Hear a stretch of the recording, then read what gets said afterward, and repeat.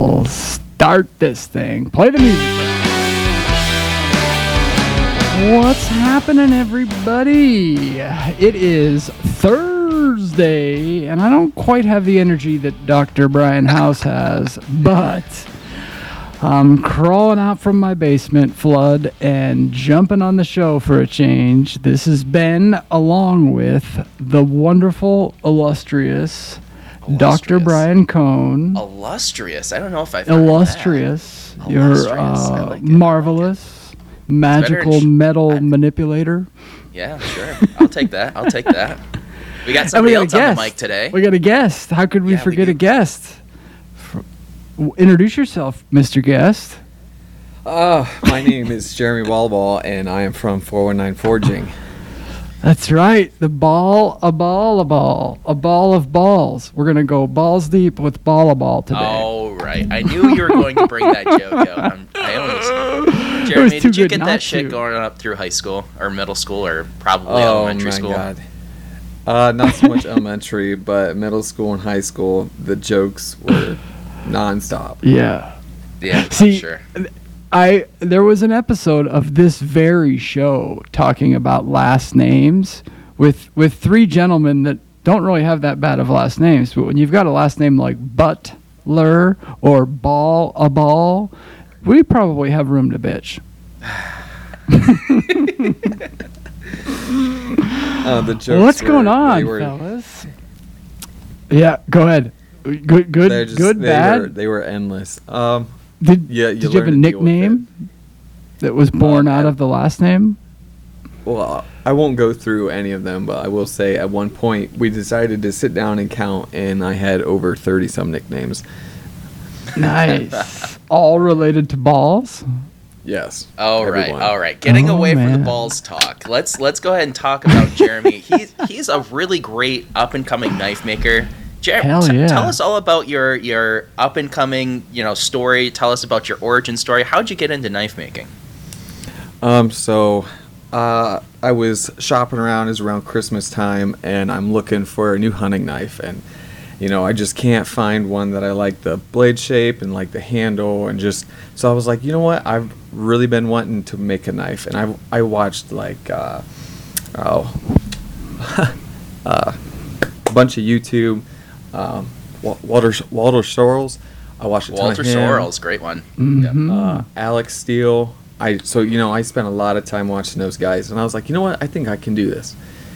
Even Redbeard Ops, like he's got really good like intro to knife making stuff. Yeah, he does. So I was like, screw it, I'm gonna do it. So I put together this file jig.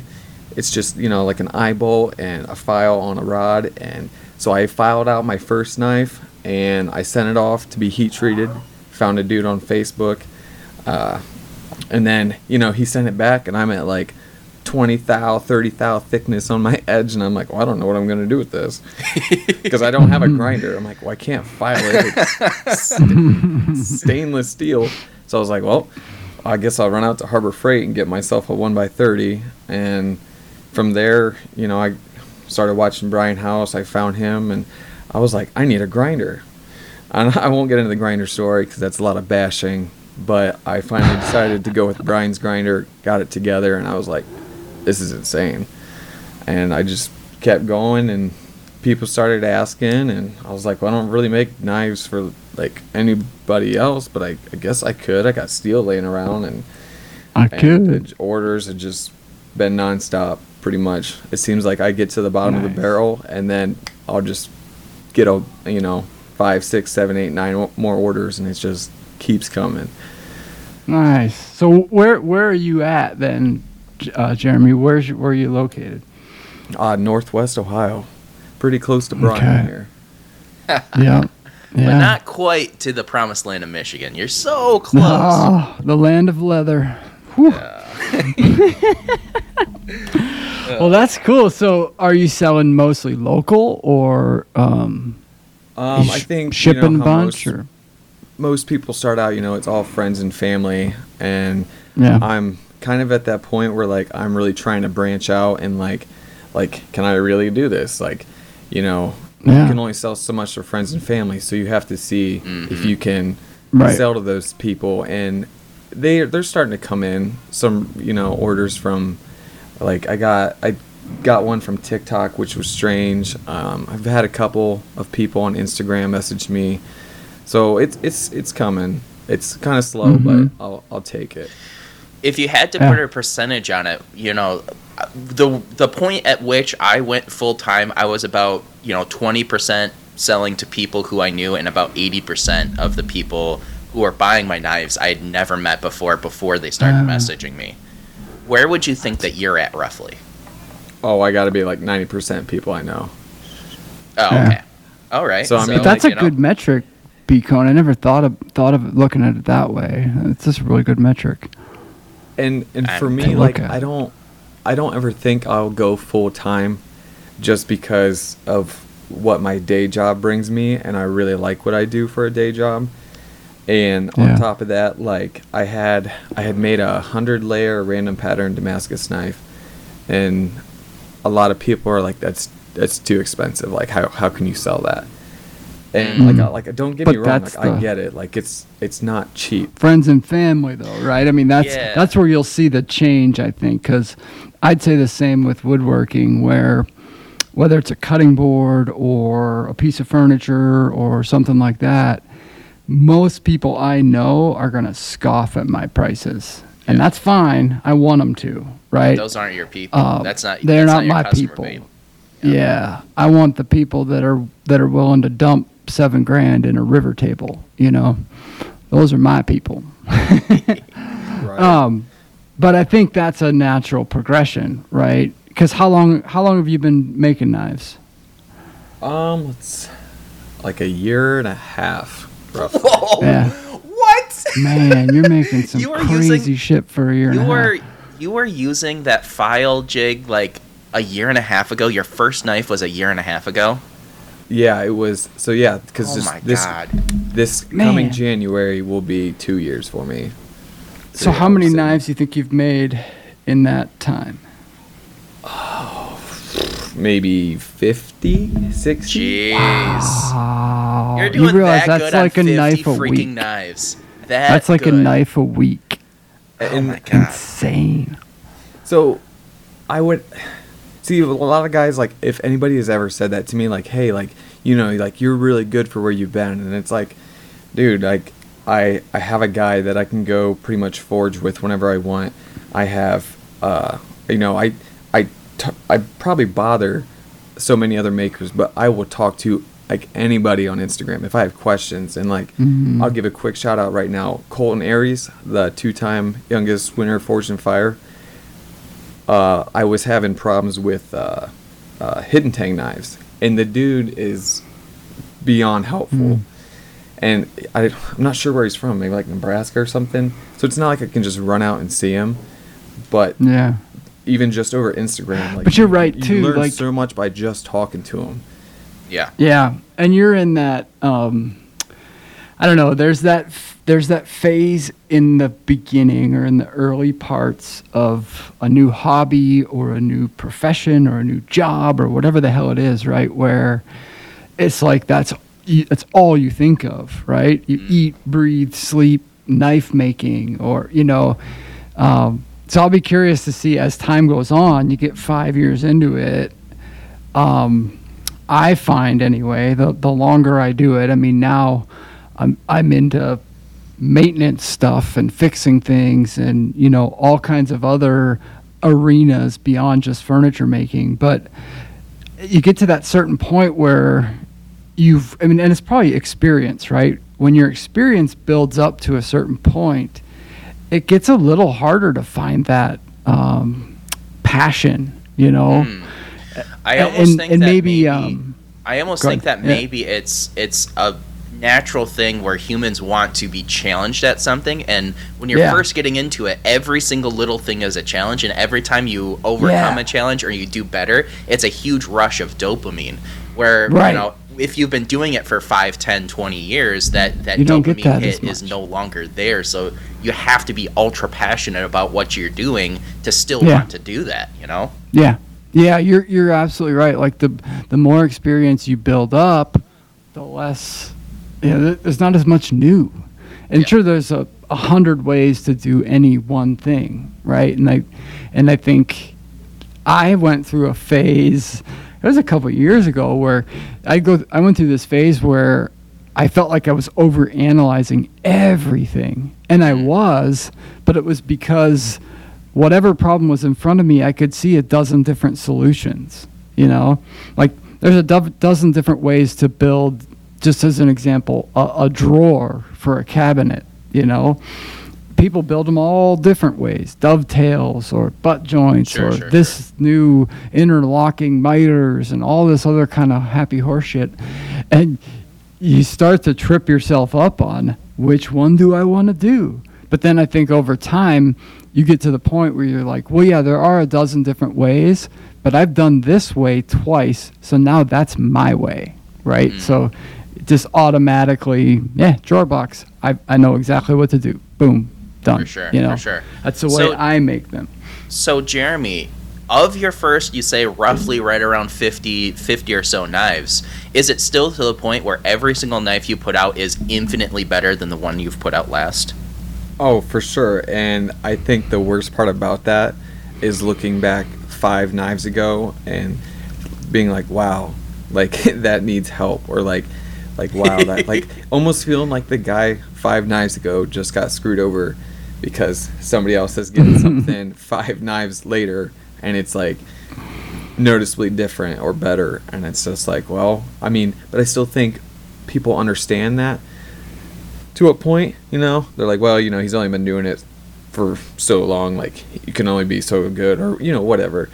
So I don't know, I try to just forget about that, but at the same time it's like still try to push all this new stuff you're putting out, even though you might feel bad about it, because like, I don't know, people want to see that, right?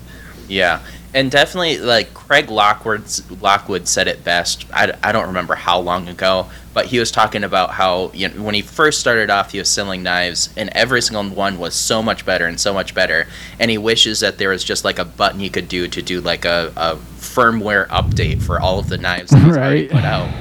But, you know, if you think about it, those people bought those knives, and I'm sure when they got it, they were all ecstatic about it, and they were super excited about it. So, like, they've already gotten their, you know, they feel like they've gotten what they paid for. So as you're going on, you know, I feel like you shouldn't really feel bad for the people behind. You should just be like, I'm gonna make it so much better for the people coming up. You know, just look forward instead of back. If your standards aren't increasing or improving over time, then you're doing something wrong, right? That's first and foremost. Like, if your bar isn't higher with every piece you build, whether it's a knife, a cabinet, a chair, whatever the hell it is, right? You should be getting better at any profession or hobby. The thing that I've learned in selling things, this was a big learning curve for me in the beginning. I was such a perfectionist, and I would like hold on to a piece for several weeks before I let it go out, just fussing over the stupidest shit, you know, almost like making it worse by just futzing over little stupid shit. But what I realized over time is like, people don't fucking know. They don't have a clue, you know. These people hired you to make a knife or you to build a cabinet because they don't know how the hell to do it themselves. You know, so whatever they get, 9 times out of 10 or 99% of the time, people are over the moon ecstatic about. Even if you think, oh, I could have done better, or oh, I wish they had my next one, or 5 knives from now. I think it's easy to beat yourself up, but. So I have I have an interjection there. So you're like you're saying, like, you know, 90%, 95% of the people that are getting your knives aren't going to notice these small things. But at the same time, like, those, it's not like I'm trying to meet their standards. I'm trying to meet, like, someone else's standards. So we had a hammer in maybe a month ago, and there's a journeyman smith there. And, you know, I have some of my stuff to show him, and, you know, he picks it apart. So the next knife I make, I'm like, okay, what's he going to pick apart? But I'm not saying it doesn't matter, because it does, but the people you're selling it to, they're not going to notice. But to me, it's like I care more about their opinion than what the buyer's opinion is going to be, because I know that buyer thinks it's going to be the best thing he's ever seen. Blimey! Come on! Wow, that was freaky. So we had a little bit of technical difficulties there. We completely lost Ben, and Ben was actually leading the podcast, so the podcast crashed on our side. I know this is all kind of, behind the scenes bullshit that you guys don't really care about, but we are back. I am leading the podcast. We've got Jeremy still here, and then Ben, once he has better internet, will jump right in. Shouldn't be more in a couple minutes. So we're back at it again. I'm sure there was some sort of crazy break there. I'm sorry about that, guys, but. So Jeremy, let's talk a little bit more about your recent projects. Do you have any knives that you've currently been working on or just finishing up that you're really proud of? So I am currently working on a set of 4 Damascus, like, I don't know if you want to call them like hunters or like small hunters, EDC, like a little bit larger EDC. And, I haven't really figured out how to gauge how much material I'm going to use. So I have these billets of Damascus that I've made, and you've made the Damascus. First of all, I've seen your shop. I mean, you can kind of talk about the tools that you have available. You're making your own Damascus. Well, we have to be black and white here for a minute. When I make a majority of my Damascus, I go to a friend's house across state, and he's got the press and all that. So the 100-layer Damascus that I've made, that was not in my shop. Now any of the twist Damascus that I've made has been in my shop, and I don't have a press yet. That's still, I mean, that's not nothing. Twist Damascus is still a feat to make in itself, and the fact that you can put on, hey, I've made my own Damascus, that's better than what I can say. I mean, it's definitely a challenge. I've also made San Mai on my own in my house without a press, and that was challenging, but it was a good learning experience. You've got a power hammer, but you call it your right arm, right? Yeah, I think that's what most smiths would have to say. So tell us more about these the hunting knives that you're working on. So they are they're going to be a low pattern. So and I'm not exactly sure, because I have 2 billets, and one was around 40 layers, one was around 20, and I'm not sure which billet I grabbed from, but I know that the set that I'm making, I am getting from the same billet, so they should all be somewhat similar as far as layer count. But so I started forging these out, and I cut off a section of, it's like 4 inches long, it's 1.5 inches wide, and maybe 3/8, and that was way too much material.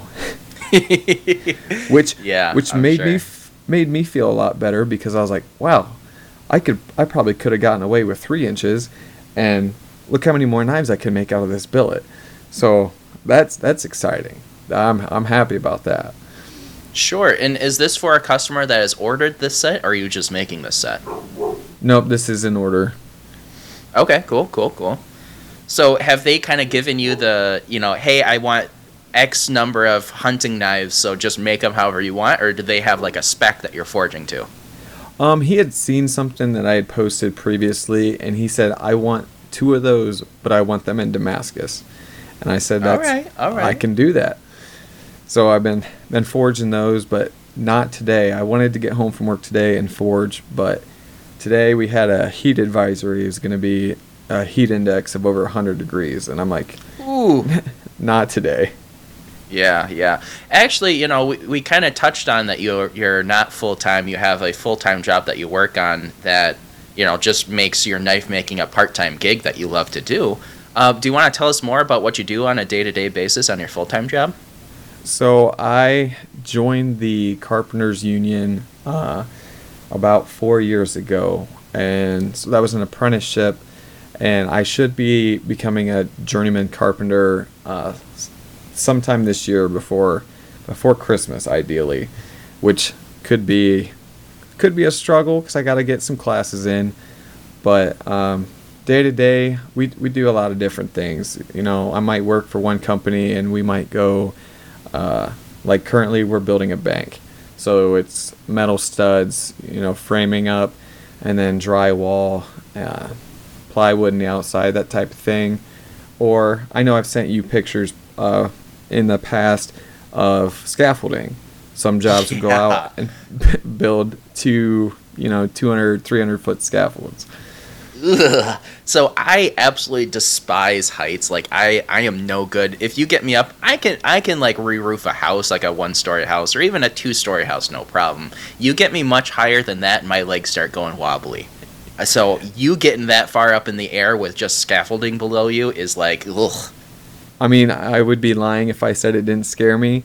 The first scaffolding job I was on, they said, all right, we're going to go up there, we're going to do this modification, we have to pull something out of the floor, there's going to be something coming through.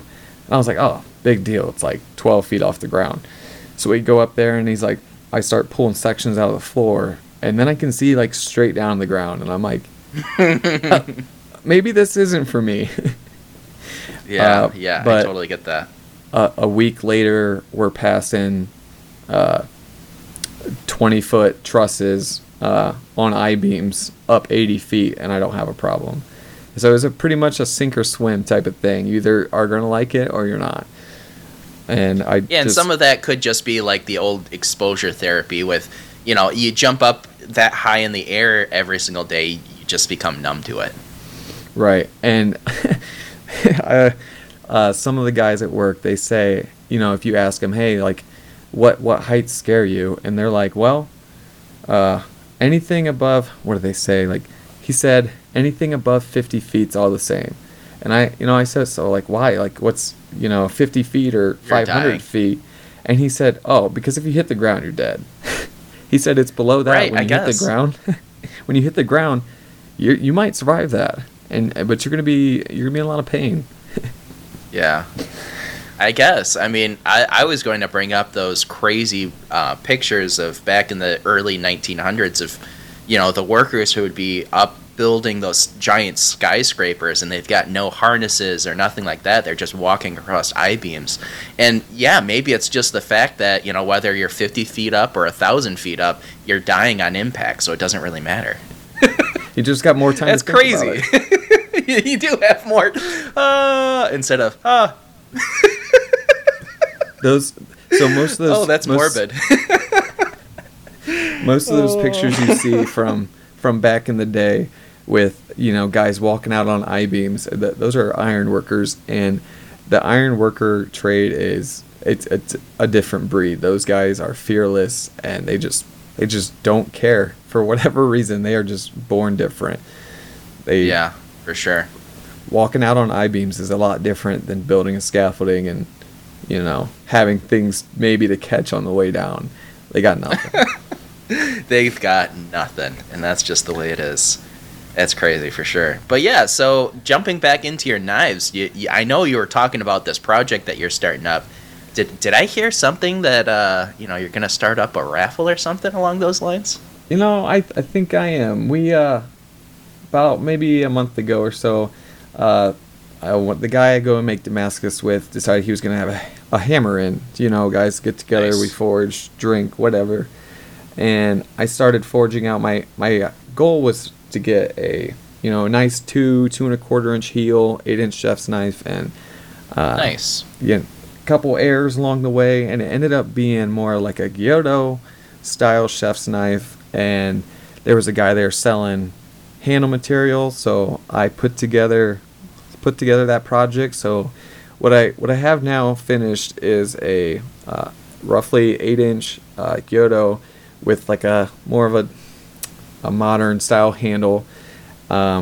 It's forged finish. It's got curly maple handles with black G10 pins. Nice.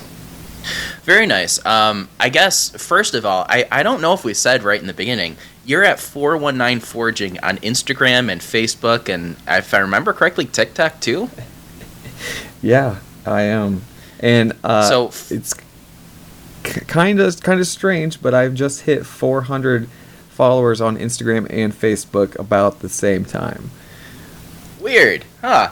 Weird how that just lined up for you, for sure. Because I think I'm right around 2,000 on Instagram, and I'm at just under 1,000 on Facebook. So it always sees like Facebook lags behind for me. I don't know what that is about, but Facebook for me is where people contact me. Like I get a lot of sales through Facebook.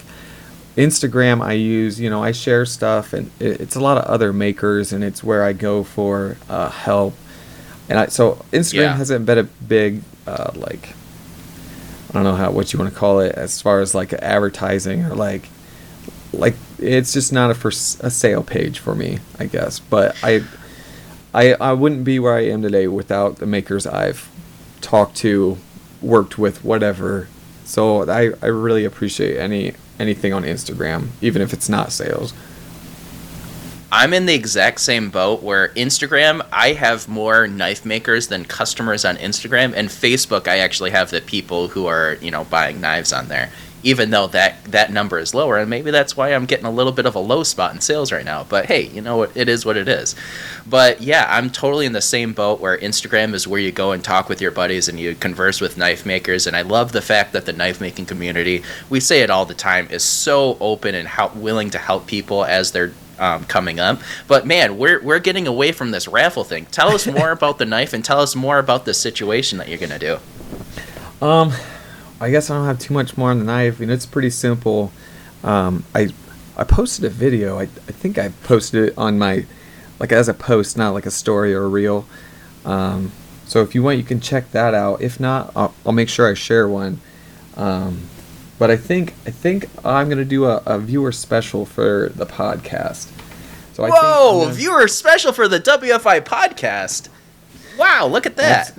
Absolutely. Tell us about it, you guys. Let's see. So I think I'm gonna do we'll do a $10 for the next 24 hours. Well, I guess for you guys it would be in a Friday, because you guys release this tomorrow morning. So we're releasing it tomorrow morning. So we're recording today on Wednesday. So tomorrow morning, as soon as the podcasts go out. So what is the price that it's going to be after 24 hours? So after 24 hours, I'm going to move from $10 a ticket to $15.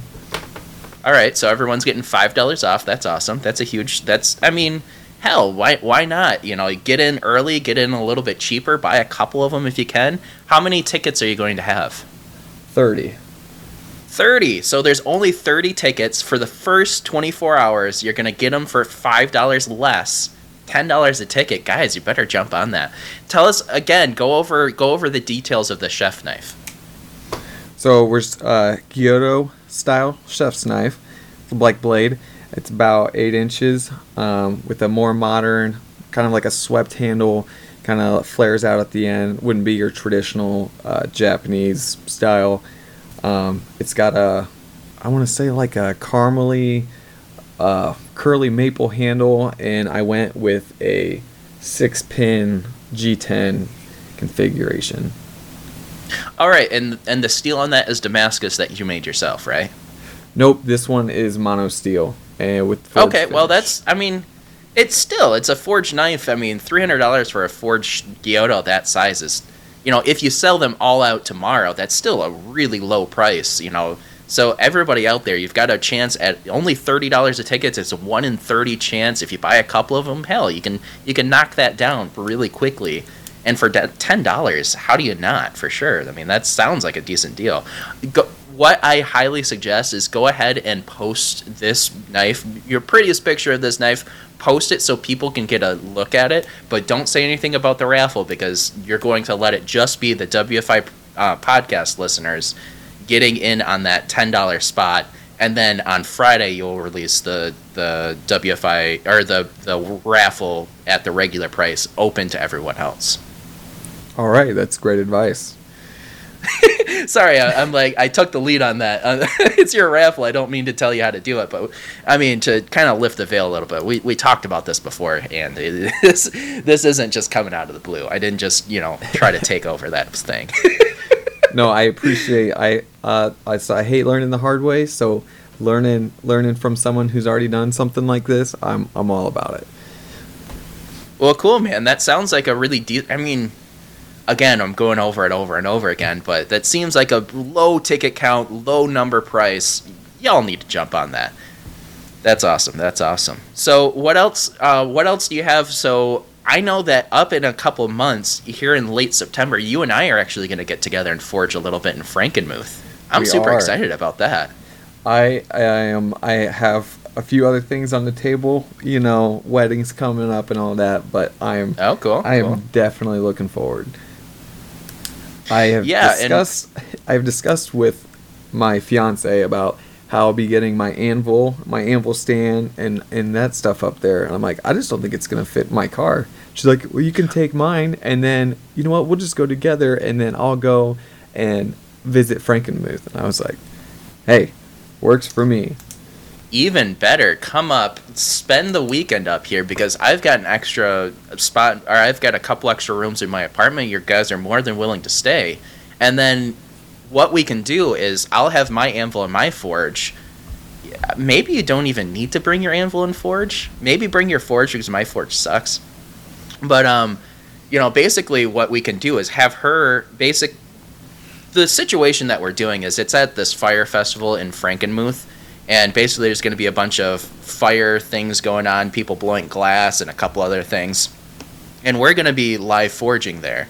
And the situation is that we're going to be selling whatever we forge, along with having tables of like stuff we've forged previously to sell at the tables.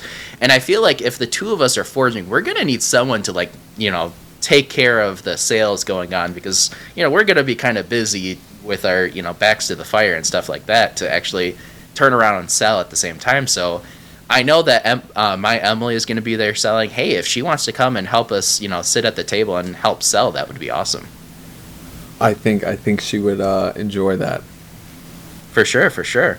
So yeah, that's going to be a really fun thing that we're going to do. I think it's, what is it, September? It's in the 20s. It's later in the September. I'm not sure exactly the date off the top of my head. It's Ohio's opening day for archery for deer. Oh, so you're missing deer season to come up to forge with me. You know, priorities, man. You know. Well, shoot, I appreciate that. That's going to be fun. Yeah, I'm going to have a blast. For sure. Hopefully so what else do you have? Degrees. Hopefully it's not 100 degrees. Yeah, late September, it should be down there a little bit, but, you know, you never know. So tell us more about the tools that you have in your shop, because I know you said you have your forge, you have your anvil, you have the... What belt grinder do you have going on? Oh, what else except the Brian House Revolution. That Revolution. There you go. What else do you have in your shop that you use every single knife? What is a tool in your shop that you absolutely could not part with? My Paragon heat treat oven. Oh, I am so jealous. You've got a heat treat oven. Yes, and You're a part-timer. You're a part-timer and you have a heat treat oven. What the hell? That's awesome. Hey, the way I'm looking at it is like, hey, if I ever do decide to go full-time with this, everything in my shop will be paid for. I'll have nice stuff. And then I won't have to worry about, I got to make a payment on my grinder or make a payment on my oven or whatever. Yeah, that's a good way to go. I've seen some guys just jump right into it, and they're like, oh, man, I got to pay bills, and now I need to get all this equipment and all this and that. And I'm like, I mean, if you would have it bought and, you know, paid for or whatever, and then be able to jump in, like, that's a luxury. Yeah, I feel like, you know, me jumping into going full-time a year ago, looking back in hindsight, I really wish I had another year or so of doing part-time gig work or part-time work, because I was in a situation where, you know, working, I was able to pay my bills off of my day job, and then everything from knife making, I was just reinvesting into more tools and knife making. You know, if I would have been able to do that for another year and maybe, you know, gotten heat treat oven, got a few other tools, maybe moved into a shop that wasn't an old shed in the back of Emily's grandma's yard. You know, hey, you know, there's a few things that I could have upgraded before I jumped in full time. But, you know, I was just kind of dealt the situation I was dealt, and I jumped into it, and here we are. But I feel like you're in just a perfect prime situation where you have a decent paying full-time job that you love doing, and you're also making knives and just reinvesting the money of your knife making back into your tools. I mean, that's just a recipe for success. I agree, and there's days where I'm like, I should get a second grinder. But you're in a situation where, you could very quickly do that. I could, but I am holding out for this ribbon burner that Brian's building. Yeah, I've been drilling over that as well. That thing looks fantastic. I mean, all right, I understand the dude's got a lot going on, but I'm like, I need it. Brian, I'm over here tapping my credit card like, let's go. So Brian, if you're listening, that's another sale you've got. You just need to get this thing live, man. You got to just work for it a little bit. He's perfecting it though. He is. When it comes out, it's gonna be good. It's gonna be top notch. Have you been watching his reels he's been putting out all through this prototyping with the 3D printing and all that fun stuff? Yes, and there's some days I'm like, I need a 3D printer. Just some of the stuff he's coming up with. At the same time, I'm like, eh. Now remember, you can't sell more, or you can't buy more than what your knives are bringing in, because otherwise, you're feeding the beast. You got to let it feed itself. Yeah, you keep buying all these fancy tools, and you're gonna get ahead of yourself. Speaking of fancy tools, I'm building a press. You're building a press? Yeah, and that's one of my other factors for, hey, I want this ribbon burner, because my forge is small, and if I'm cranking out these billets of Damascus that are 18, 20 inches long, it's not gonna fit. Okay, all right. So what are you doing for this press build? Let's see. I'm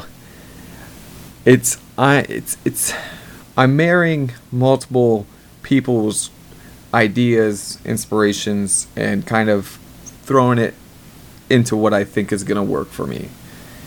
So I talked to Dennis Tyrell and basically got all of the mechanical parts that he's used in his, and then I'm stealing bits from Cole Iron Works and Clark Iron.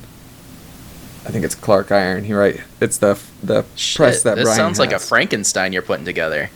Yeah, it is, but I think it's gonna be a solidly built press, and it's costing me a third of what you can get them out there for. But it's just like knife making or whatever other craft you're into.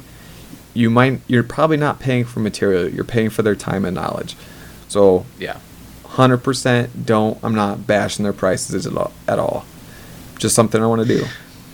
Well, here's the thing. How many hours have you already put into it, and how many hours do you foresee you're still going to have to put into building this machine to get it up and running?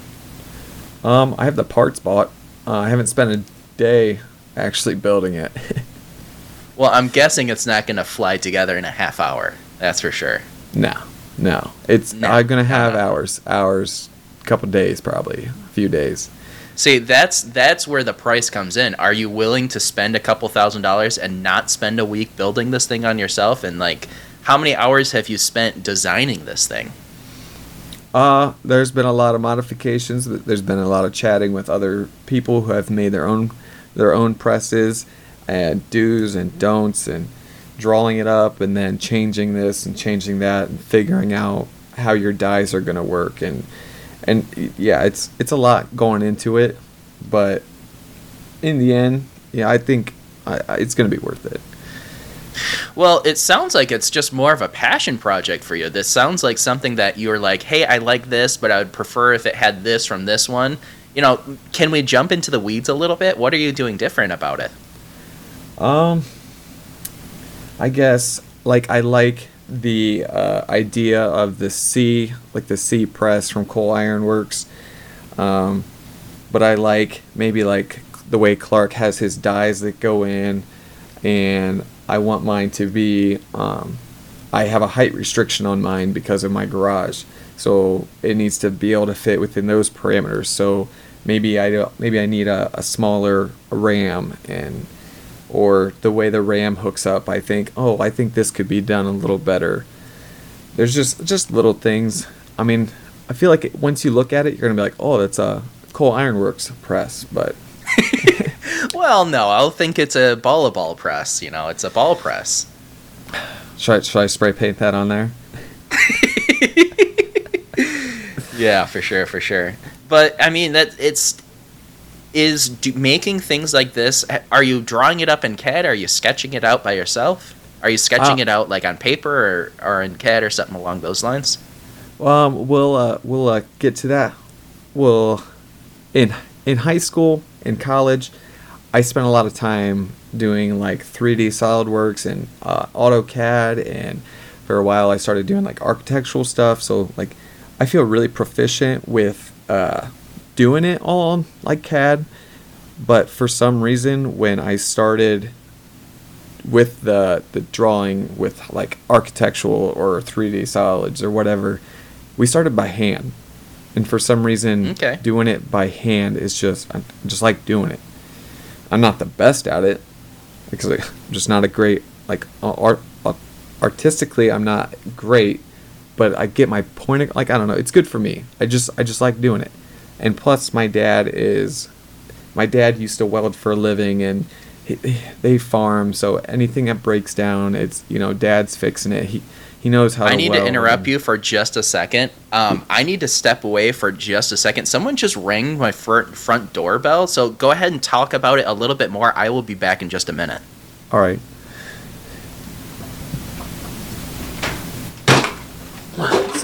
So Dad's big into the fabrication side of things, so it'll be good to bounce ideas off of him, and he can help, and it'll be. I really like hanging out with Dad and doing that type of thing. It's something we have in common, so I think just being able to get together and build something like that is just gonna be fun. And I think part of it is just a passion thing. Like I really like doing that. Like if I could have fabricated for a living and stayed around home, maybe I would have. Or if I could have worked in a fab shop, maybe I would have. I guess it just wasn't in the cards. But I love what I do now, so I'm just gonna keep going with that. And I think if you need to love what you do, because if you don't absolutely love what you do. Hey, I'm sorry, I'm back. Sorry about that. It was actually a customer dropping off half of a payment, so hey, that was fun. Hey, groceries. Tell us more about. I'm sorry, I just missed all of that. I don't know what you just said, but hey, I'm sure it was good. Oh, I'm just saying how just being able to go build that with my dad, him being a fabricator, just knowing how things are gonna work out. It'll be fun. Just that's something we have in common. It'll be cool to hang out with him. Cool to build it. Maybe he can get some use out of it in the future. But I was also saying, I feel like an absolute terrible host, just like dropping like, "Hey, you're on your own. Go ahead and fill dead air for a minute." Goodness. Well, then I got into saying if how I could have done a fabricating job or like a tool and die job, because I really like doing that. But I guess it wasn't in the cards. But I stumbled into this carpenter thing, and I really like it. And there you go. Everybody has days where they go out and they're like, I don't want to be here. I don't want to go to work. So to say that I love every single day would be a lie, but you gotta like what you do. I don't know where I heard it first, but there's the rule of thirds where like a third of the time when you're done with work, you feel like you've had the best day of your life, and it's absolutely fantastic. That should be 1/3 of your days. 1/3 should just be like, hey, that was a day, it is what it is. 1/3 of your days, it probably isn't going the best, and that's, you're going to have bad days, and that happens. As long as you have a relative, 1/3, 1/3, 1/3, you're leading a successful situation. I say my ratios are slightly off. I have more days where I'm like, it's a job. There's days, mostly like when we finish building something, where I'm like, yeah, that's cool. But luckily, I don't have too many days where I come home and I just want to pull my hair out So that's I appreciate that. I just realized as I ran upstairs, because I record down in the basement, when I sprinted off to see the person at the front door, I knocked over my water and it went all over my computer. Like, not the laptop that I'm recording on, but I have a regular computer here. I'm pretty sure it went all inside of it. I'm pretty sure this computer is going to be toast. Sweet, plug that thing in and watch it smoke. Well, luckily it was built in 2012. It was the first computer I built myself. And this was just kind of sitting down here because it's so old that you can't really play any new games on it. Not that I really have time to play games anyways. But a full, 40 ounces of water just flooded the inside of it. So I'm guessing it's probably toast now. You know, my brother just built a computer, and he talked to me about the parts that go in it, and I'm like, this is how people feel when I'm talking to them about knives, and they know absolutely nothing. Yeah, and it was mostly, actually, to get kind of into that, when I built this computer, it wasn't 2012, it was probably 2014 or so, because my videographer, Kyle, when he was a freshman, I was just getting into playing, I was just getting into the idea of building computers, and he had built a bunch of computers. So one of the first things we did outside of course, marching band together, is we ordered up all these parts and we built it in my dorm. Or maybe it was an apartment at that point. Anyways, so we built that, and that's what I literally just destroyed with this 40 ounces of water. Throw it in a bag of rice, man. It's that would have to be literally buckets of rice. They sell them at Costco in bags. like 10-pound bags. I'll just take the half payment from a knife that I just got at the front door and just spend that all in rice to put this useless computer in. You know rice is cheap. It's got to be $13. And then you could probably eat it afterwards. I'm just glad it didn't go over the Rodecaster Pro, because I think Brian would have lost his lid on me. Goodness. So let's go ahead. We're about roughly, I'm guessing, about halfway through this podcast or so. Do you have hashtag WFI projects pulled up on your phone? I do. All right. So hashtag WFI projects is a hashtag.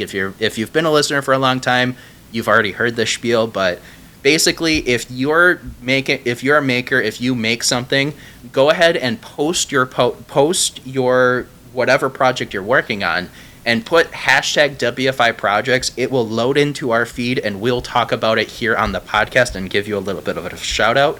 One thing that I was actually noticing, or I was talking with Nate from Maximus Knives, he has been kind of realizing that we haven't been talking about him, not been bringing up his post.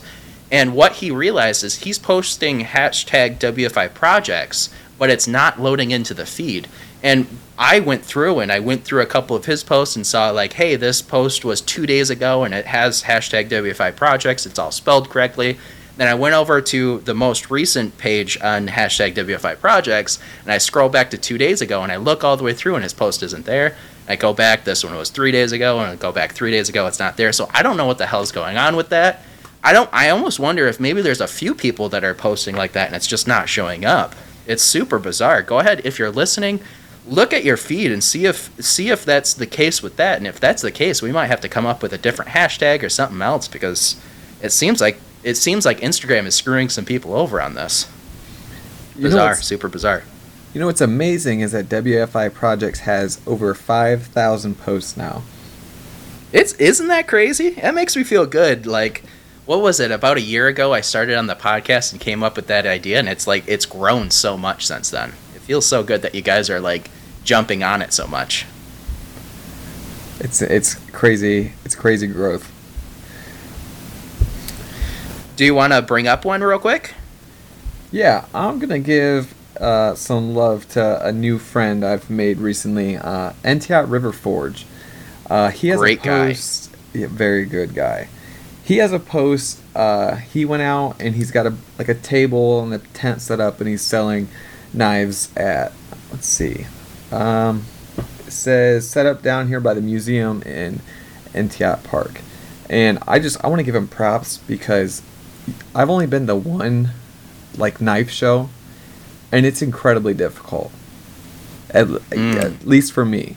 I mean, people will walk by, and I had my knife set up on the table pretty much like least expensive to most expensive, and you could literally watch them walk by, and then they'd get to the end, and at the end of the table was my 100-layer random pattern Damascus chef's knife. And their eyes would hit the price tag, and they would just, like, jaw hit the floor and then just keep walking. And it's, like, really discouraging. Well, I mean, have you put that price, and are you thoughtful about it, and you feel like, hey, you know, I've put in so many hours and the material cost is this, so I feel good about that price? It's not overpriced, I'm sure. It was no, I didn't think so. And I know if you go to another maker, and I mean, this is a skill level thing, but still, if you go to, you know, someone who's been doing this a lot longer, their price is going to be a way more. So I'm like, so my price was fair in my opinion. So it sounds like maybe that's just not your customer. If they're looking at a Damascus knife and they're expecting it for $20, yeah, maybe go to Walmart. It's not for you, man. No, but so, you know, props to him for setting up it, even if it's just a random thing. It's a tough crowd, so good for him. See, I think that's the, like, we're gonna be at Frankenmuth. We're gonna be so busy forging on things that we're not gonna have to deal with customers. That's gonna be something that, like, our significant others are gonna have to deal with. Good, because I don't have to watch them scoff at prices and, you know, whatever. Because I couldn't stand if they start walk by. If they start scoffing, it'll just be, go on, get up on out of here. We don't need your shit around here. You're not gonna spend money with us anyways. Go on, get. And I don't have a problem telling people that either, so sorry. There we go. Maybe this will be fun. Maybe we'll make a couple enemies in Frankenmuth. Don't waste my time. Dude, this is gonna be so much fun. So I've got Two Birds Blade Works. We talk about him a bunch on the podcast. He's got it looks like a chef knife that he's forging out. Caption says that it's an 89-layer Damascus. It looks like it's going to be a hidden tang situation because he's got the bolster and then it just kind of like is super short. So I imagine he's probably going to isolate that down and make it a hidden tang situation. But it says that he hasn't. Sorry, go ahead. It'll be an integral. Oh, interesting. That would be my take on it. And he's done a few before, so it's well his. Oh, sorry. Go ahead. I think he's on to something. It's gonna look good. Oh no, I know if he's building it, it's gonna look good for sure. But I just love the two birds sitting on his hot stamp there. That is just a look. I love that. It's wild. I imagine to me. He's gotten a few scoffs from people from the two birds being two middle fingers. I'm sure. I'm surprised it took Brian as long as it did to realize what the birds were or like what it had to do with his name. Because I remember when he talked about it on the podcast for the first time. Yeah, for sure. So it looks like, reading into it a little bit more, it's 89-layer Damascus. It says that he hasn't forged one out in a while, so this was a fun project getting back into it.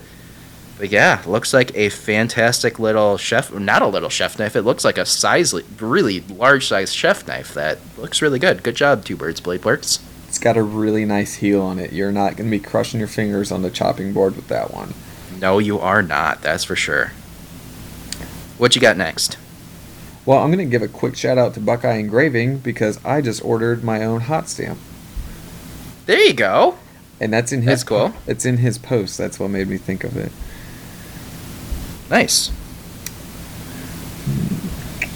Let's see. Oh, you got to look for another one. I'll bring up another one while you're looking. Yeah, go ahead. I've got Moonshine Leatherworks here. It's another one who has a really cool maker's mark where it's just that old style jug with the 3 X's on it. It's just it's something about that old timey look that I absolutely love. But he's making a couple of like catch-all trays where it's a leather catch-all tray and it's got the corners crimped up so that it kind of makes this little bowl shape. But yeah, it looks like high quality. Yeah, everything he makes is high quality stuff. It's always really, really good looking, and then it also looks like it has a slim wallet sitting in it. So, yeah, check out Moonshine Leatherworks. Fantastic stuff, and pick something up from him. What you got? Oh, there's so many good makers on here. Yes, there is. Last week, did you bring up the guy who made the ring that's on? It's a Zura maker. It's a Zura maker, yeah. You brought up getting a ring from him for when your time comes, right? And I don't have one yet, and now I'm curious. So what would be really funny, because I had another customer who bought a knife maybe 6 months ago or so, who's kind of been talking back and forth with me about maybe ordering another one. Today, literally earlier today, he asked me if I've ever made wedding rings, because he wants to order a wedding band for himself. And I said, no, I've never made it. Go check out Itazura Maker, because he makes phenomenal stuff. And someday when I have a ring made, I'm getting it from him. So, hey, here's my second shout out of the day for Itazura Maker. Dude, check out his rings. Get one from him. He's got this like Damascus one, and I'm like, I told myself I probably would never get one, but now looking at this guy's, I'm like, I think I need one. I think you need one too. Have you checked out his work before? Today, and a little bit from the last podcast. Gotcha. Yeah, he makes good stuff, and I've talked back and forth with him a couple times. He's a really cool dude. Some serious quality. For sure. Do you have another one to pull out, or do you want me to grab another one? Go ahead. So, of course, as always, we shout out Bald Man Knife and Tool. He's got this little clipper he's been working on.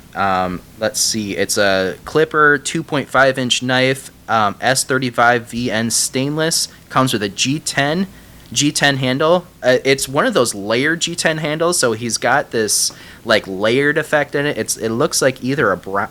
Is that brown? Yeah, it's some sort of a brown and black layered, but he also has like this texture in with the handle, so it's giving this like topographical look to it. And it's paired with a brown Kydex sheath, which is just a really classy look. It almost looks like khaki. Really cool combination. Of course, Bald Man Knife and Tool always makes quality knives, and I'm sure he's made it on that True Tilt thing. Holy cow, that thing looks like a game changer. Love it. But yeah, Bald Man Knife and Tool. Go ahead and check him out. Do you have another one to pull out? Yeah, I got one more, and this one makes me like I like seeing it. For someone who makes spoons to turn around and forge out, it's a fork, like a grilling utensil. Carol Ann Jeanette. We talk about her all the time. I just think it's cool, like, carving spoons and forging grilling utensils is a pretty big difference. Yeah, for sure. And we've always talked about her quality carved spoons, and of course I've talked about it a couple times. She's made a couple spoons for me. I'm making a chef knife for her, so we're doing a trade. I'm super excited to see those spoons. But yeah, I've seen before that she's forged out a few things. Like I think she's forged out a few spoons, and maybe some sort of a ladle situation, but I think this was the first time I saw her forge out a fork before. Really good work. Absolutely. Oh, sorry, go ahead. So we need to get some other like new people posting, like I love seeing everybody's work. Like Ben's Bites always post Bald Man Knife and Tool. That's funny because I just had Ben's Bites thing pulled up to pull out next. You're calling me out for hitting the same people over and over again. Well, what are you going to do? I mean, they post all the time. They do really good work. Like, I'm not complaining. Keep sharing. See, I think this might be part of the problem where it's got about 20 people that post all the time and it goes into it. But, like, right now I'm looking through it and trying to find someone else, and I'm not seeing people who I haven't already pulled out a bunch of times on the podcast. I wonder if it's a situation where only they are posting on it, or just like Maximus Knives, Nate over there, is it that their posts aren't showing up in the feed? Right. You know? And now I'm starting to question that a little more. You know what? I'm going to go over to Maximus Knives and just pull out one of his posts. Oh, I think we have Ben back. Ladies and gentlemen. Benjamin Butler back about 45 minutes into the second recording, which means we're like 58 minutes in or so? That's an hour in. Coming at you live from the 5th grade classroom. Hey, you finally got quality internet? Apparently has the best internet in the entire school, so we're going to gonna see what happens here. What's going on, boys? So we're a good decent way into hashtag WFI project, so let's go ahead and pull out. Deep. You're one ball deep into it? Oh, jeez. Yeah, so let me go ahead and pull out one more from Maximus Knives. Ben, if you want to pull one out, real quick, you can talk about it. But Maximus, I'll whip it out.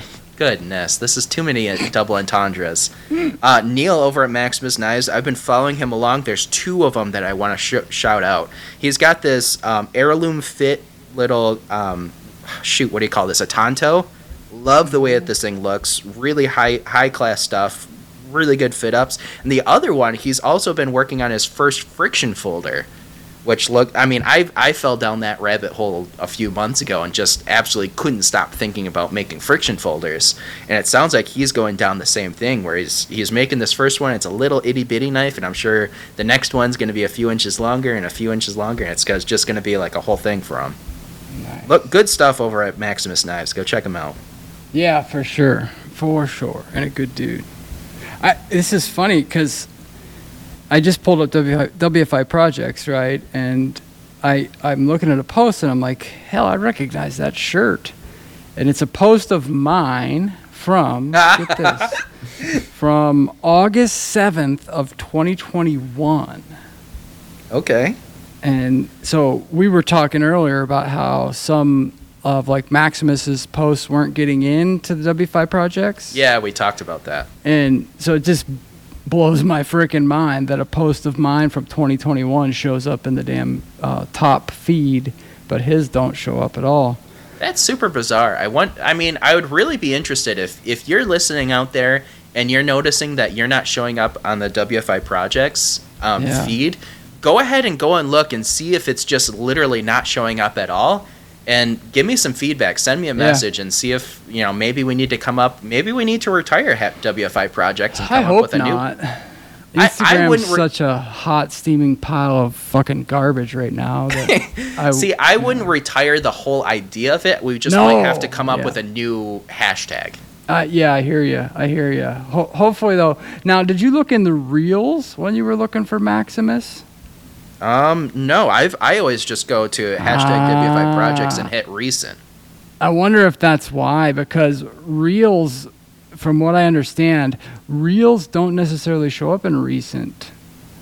So if it's a reel, we're just looking at still pictures where the reels are showing up, and I don't normally hit on reels because I don't want audio to play into the podcast, right. But here's what I don't know. Like how is the reels tab sorted? Is it chronological? Is it Man, Instagram is a mystery. Instagram's a fucking mess right now. I don't know if you guys have followed any of the recent bullshit, but Instagram's a steaming mess right now. They don't have a clue what they want to do with it. But let me see. W5 projects recent, and there is. There's a young man here, WCS BR Forge. Had the privilege of walking from Eli. What does it say? Yesterday, I had the privilege of walking Eli from Houston through making his first knife. Forged one out of a railroad spike, and he did an awesome job.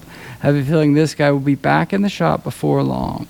So apparently, WCSBR Forge was teaching a young man here how to do some forging, and that's pretty fabulous, if you ask me. Yeah, for sure. You gotta love seeing new people jumping into the hobby. I love it. Gotta love to see it. And then Riley Knife and Tool, I've been kind of vaguely following. I haven't had much chance to even look at social media recently, but Riley Knife and Tool has been restoring a hammer. It's an old hammer he found when he bought his house, and it's a pretty cool freaking hammer. That does look cool. Like Punch Locks, Chicago. And then in a more recent post, I saw that it's over in the top feed, and he got the dang thing done. Put a handle on it. It looks really good. I'm going to pull out one more, and then we'll jump over and talk. Because we have been here, we might as well talk about your whole situation with the flooding. So I'm going to pull out this one last one. It's this really obscure guy. I don't know if we've ever talked to this guy before, but 419 Forging looks like he just finished up this little Skinner knife. Looks like it's some sort of hidden tank situation. I think he's only been making knives for like a year and a half. Yeah, about a year, I guess. Yeah. Jeremy, do you want to talk about this little knife that you made? No. No? Not up to your standards? Are we roasting you a little bit too hard? No, like I appreciate the shout out. I just not happy with it. No, is it sold yet? I see here that it's up for sale. Maybe somebody wants to get in on one of your first 50 knives. Yeah, baby. I mean, yeah, it's definitely available. It's just it wasn't. Well, go ahead. I'm gonna push you on this. Go ahead and tell us about it, and then give us a price point in case somebody wants to pick it up. All right, so going through my bucket of scraps, I'm like, I am dying to make a hidden tang knife. So I found one. I was like, perfect. Ground it out. Started grinding bevels. Ruined the bevels. I'm like, all right, toss that one to the side. Picked up another failure. Turned it into this, and I was really happy with the grinds. Like, they're really flat. It's really thin. Really straight grind lines. Those are good looking grind lines. Mm-hmm. Oh, yeah. And all free-handed. Really proud of that. Just thought I'd throw that out there. Did you say free-handed or three-handed? We're going to go with use the third hand on those? Free-handed. So, you know what? I'd probably be willing to let that go for like $150. $150. Oh. Whoa, dude! Come on now. Are you gonna give people some sort of a sheath with it? Yeah. If you want a sheath, I'll throw in a sheath. There's just too much about it that I can't stand. Like, I just want it out. Just get it out of here. I can't stand looking at it anymore. Okay. Nice. $150. I feel like you need to go up to at least $170 if you're gonna throw in a sheath, or maybe $175. Yeah. What kind of sheath? Kydex, cow's ass, what? Michigan Crocodile, leather. Michigander leather. We don't use Michigan leather. Hey now, come on. I live in Ohio. You can barely get away with saying the word Michigan without being struck. Ohio. I grew up in Pennsylvania, where y'all were just a bunch of flatlanders out there in Ohio. Flatlanders. All right, whatever. You know what? You push it. $175 with a sheath. Just get it out of my house. Okay, so check out 419 Forging. He's got a recent post up with it. Guys, if you're already going to jump in on this raffle for $10 a spot, dude, pick up this while you're at it. Yeah. Why not? Support the guy. Help a man out. All right, before we jump into the big, trials and tribulations of Ben Butler. Oh, let's read the patrons. Oh, we could either read the patrons or we can do a dad joke. We're an hour. Oh, let's do the bad dad joke. All right. Jeremy, do you have a dad joke today? I do. I have a terrible dad joke today. Best dad jokes out there are terrible. Is there such a thing as a good dad joke? No, they're all terrible. Give it to us. Oh, you ready for it? Yeah, man. A guy knocked on my door today asking for a donation for the local swimming pool. So I gave him a glass of water.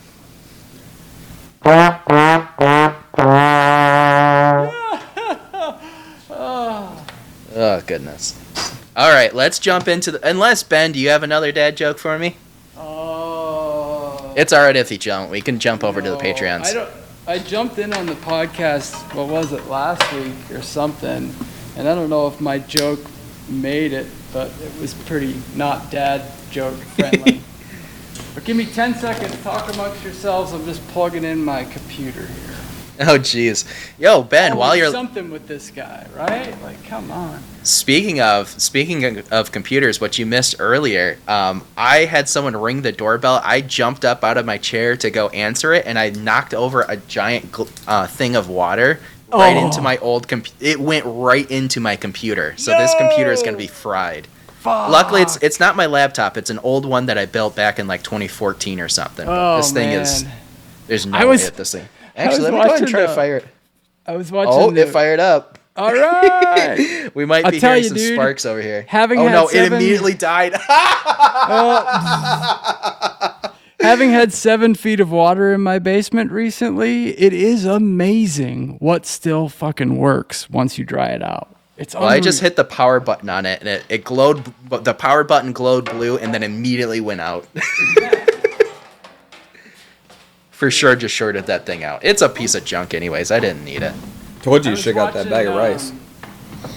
Should have got that bag of rice. Oh, well. I was watching another Woodshop podcast recently, and freaking hilarious, dude. One of the hosts was leaning backwards on his chair while recording, and yep, you guessed it. It broke. Totally fucking biffed it. It was pretty damn funny. Okay, almost there. So, Jeremy, filling in this dead airspace, tell us, I guess, what else do you want to talk about? No more dead air. We're charged. Okay, Let's great. Read the I was really struggling there. Oh, thank goodness.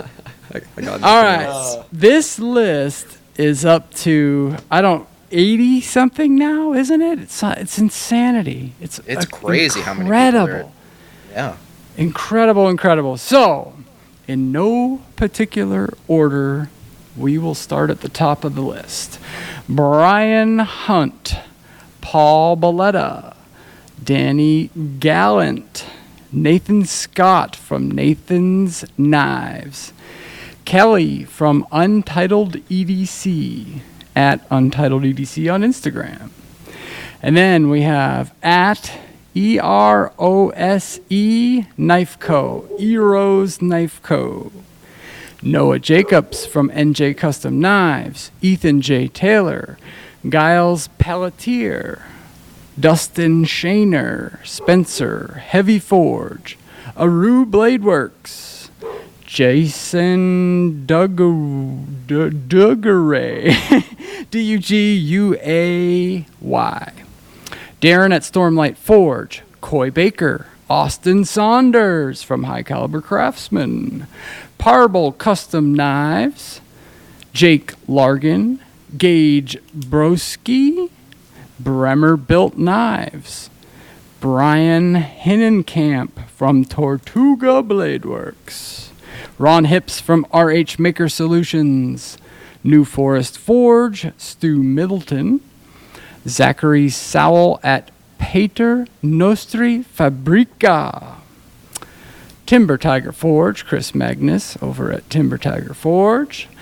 Woodland Iron, Lando Novak, also known as the Abstract Blacksmith.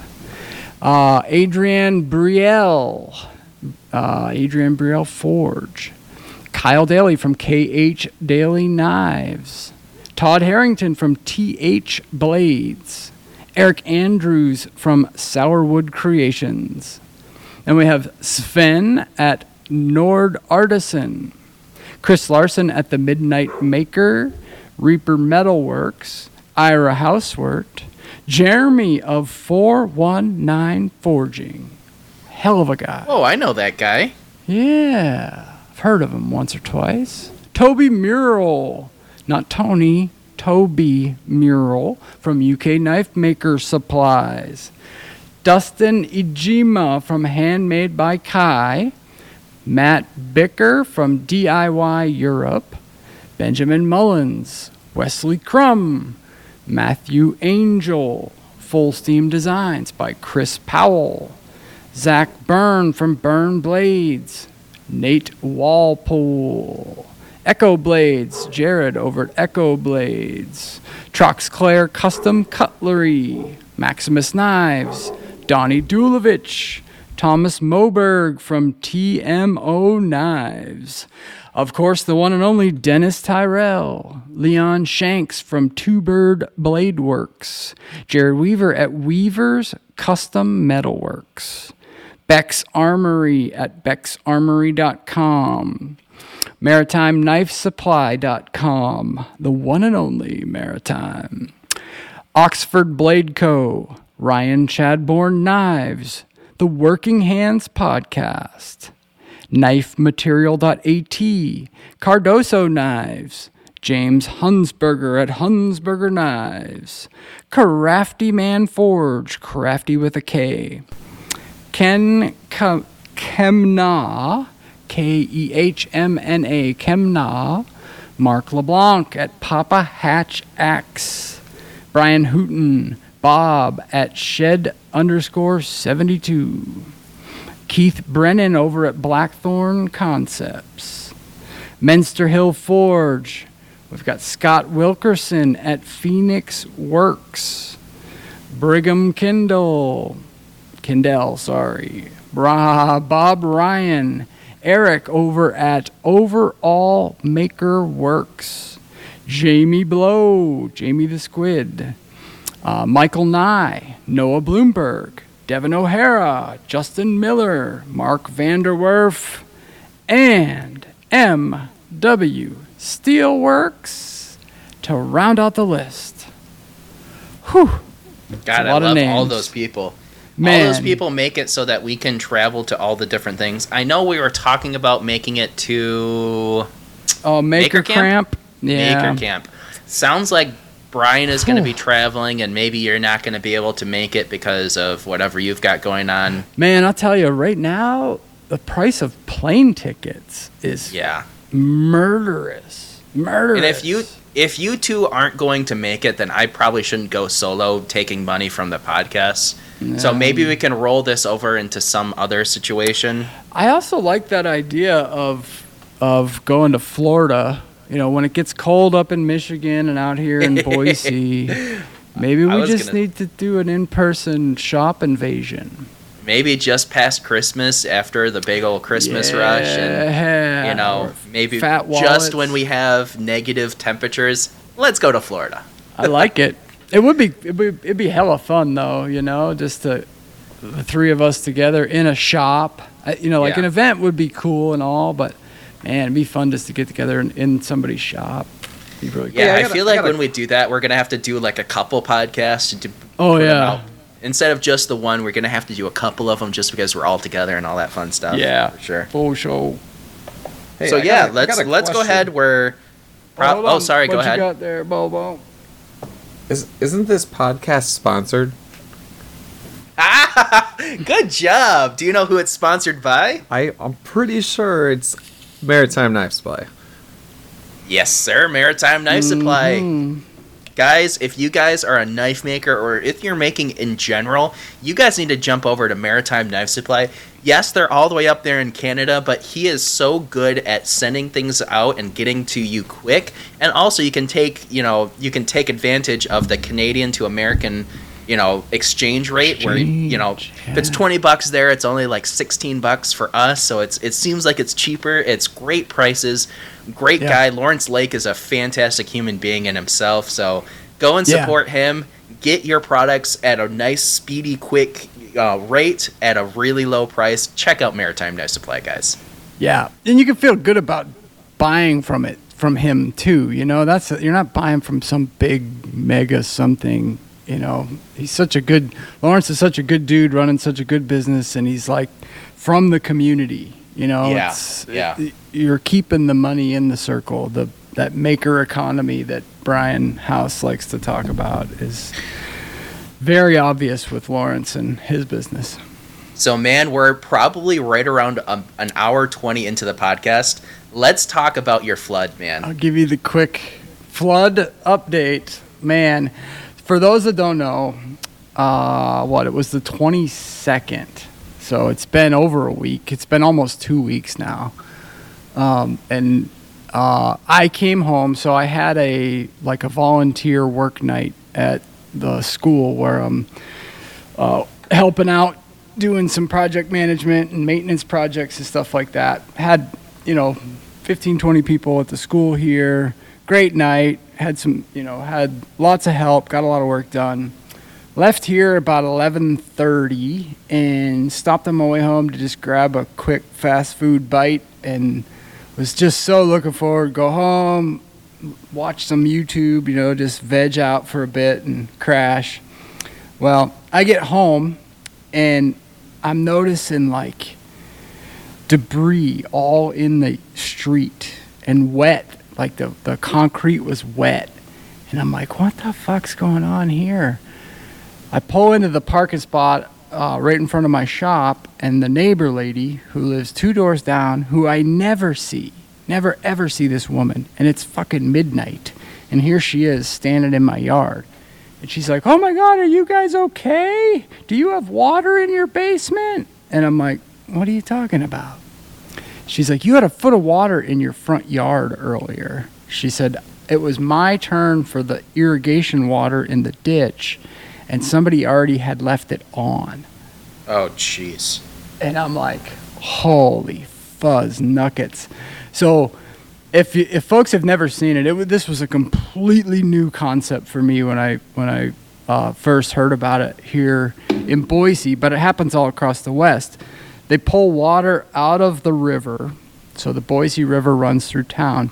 They have a big-ass canal that is probably 30 foot across by 20 feet deep, and that's the main canal. And then off of that, they have all these laterals, and they run down into neighborhoods and down through the city, and they're all just ditches, kind of like the aqueducts, So there's this system of ditches everywhere, and then they run all the way out. The big canal runs way the hell out west, and they use it to water crops. Some farmers flood their fields, so they have these little like elbow-shaped pipes. They stick it in the ditch with the water running by. It creates a little siphon, and then they just let the water run in between the rows, say of corn or whatever, potatoes, and then it floods. And then that's how they water all their plants. Anyway, there is a system in our neighborhood. About 5 years ago, I finally stopped paying for the water rights. It was really cheap, which was the benefit of using it. You pay like $130 for the year, and you get basically to water your grass. Otherwise, you're watering grass with city water, and everybody waters out here. Grew up in Pennsylvania, not a single fucking person watered their grass. But out here, where there's no water to begin with, everybody's watering their fucking grass. It's crazy. So anyway, somebody left it on, which means basically they opened a head gate. Imagine like like not a drawbridge, but just a door that slams up and down. Somebody opened that thing up and just let her rip. Well, at the very corner of our yard, we have a gate, a ditch gate. That happened to be down, which means all the water that came down the ditch dumped into my yard. So it happened sometime between 3 o'clock in the afternoon and midnight. I have no idea when or how long it took, but half of our house has a basement under it, and either end of that basement has a window with a big window well, like a concrete thing that goes down, and they're pretty deep window wells. They're almost 4 feet deep. Well, when I opened the back door to the house, the water had poured through one of those window wells to the point where it was up to the second step down on a staircase going to the basement that has 12 steps. And we had 7 feet of water in the basement. The bottom window busted out. All that flood water came pouring in. So 7 foot of river water. And a fish. There was a fish. And a fucking fish. Bass swimming in my basement. You sent us a picture of that fish in the water. Just like, go ahead and grab out your pole, my man. You got a fish to catch. I'm like, what the fuck? And I'll tell you, dude, like, you don't realize how much shit you have until some strangers come and throw it all in garbage bags and then toss it in your fucking backyard. We had so much shit down there because it was basically our storage area, you know, so every hobby we have, all the stuff was down there. All of our downhill skis, cross-country skis, fishing, hunting, backpacking, camping, all the shit was down there. So all that's trash. All well, that's gotta be gone.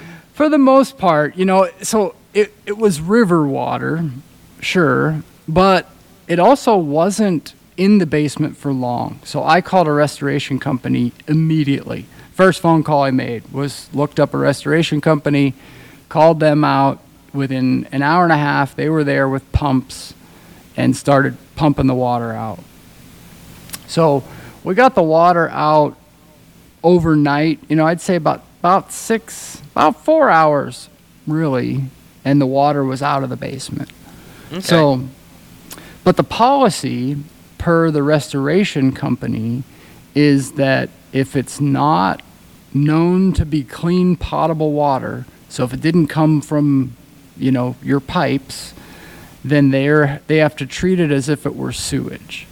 So basically, anything the water touches, per their policy and insurance and whatever else, it basically just all has to go to the dump.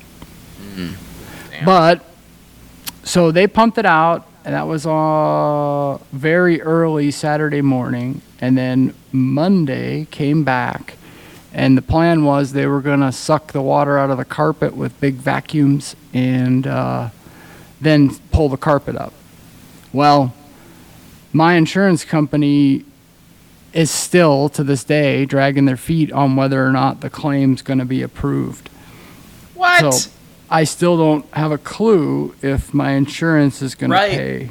Because it was the neighbor who turned it on instead of like a natural disaster. Well, actually, so when I talked to the agent, he said, boy, I really don't know if it's going to be covered. He said, we have several exclusions in our policy for water damage and flood, and one of them is something called surface water. And he said, I think this would potentially qualify as surface water. How could it possibly be surface water? It came from the river. Well, that's what's weird. Technically, it's river water, but it comes to my house as if it were a utility. You know what I mean? Yeah, but that's still not surface water. I know. Yeah. So I don't know. I talked to somebody... As always should, you know, an insurance company person is out to screw you. So it sounds like this guy's just trying to weasel his way out of it. Yeah, and I haven't heard from them very much at all. The adjuster finally came yesterday, which was, I believe, 12 days after the actual event.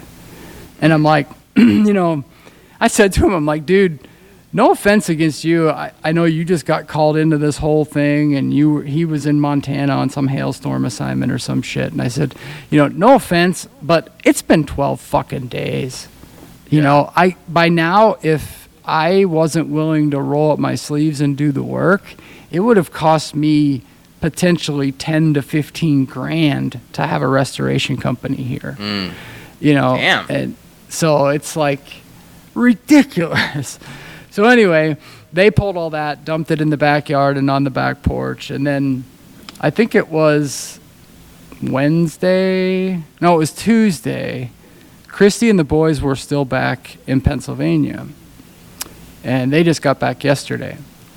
But my dad was like, hey, you want me to come out? And I'm like, I'm kind of thinking about it for, you know, like, most of the afternoon. And then finally, as I'm walking around the backyard looking at literally 100 contractor trash bags full of shit, I'm like, yeah, I think you better come out. So he came out and started picking through all the bags, you know, let's see what we could save. Why not? So it looked like a fucking homeless camp. I mean, because Christy had saved, you know, baby clothes and all this shit. We had blankets and coats and I'm sure there's stuff like that it's, it's probably well past due. You probably should have donated it a long time ago, but at least now it's out of the house. But I'm sure there's stuff down there like, I don't know if there's pictures down there or stuff like that you're not going to be able to replace. That's just we had maybe like one small little thing of photos, but for the most part everything we have is digital. Even our boys, like it's all digital. And this is a push. If you guys are out there and you don't have your valuable pictures backed up on a hard drive somewhere above ground, maybe don't store the hard drive down in the basement. But it's definitely worth just taking the extra time and like backing it up somewhere. Here's you don't a good get one. Lost like this. So we had a filing cabinet, mostly just full of instruction manuals and assembly instructions and that kind of shit from things like the furnace, and all that shit's on the internet now. But sure.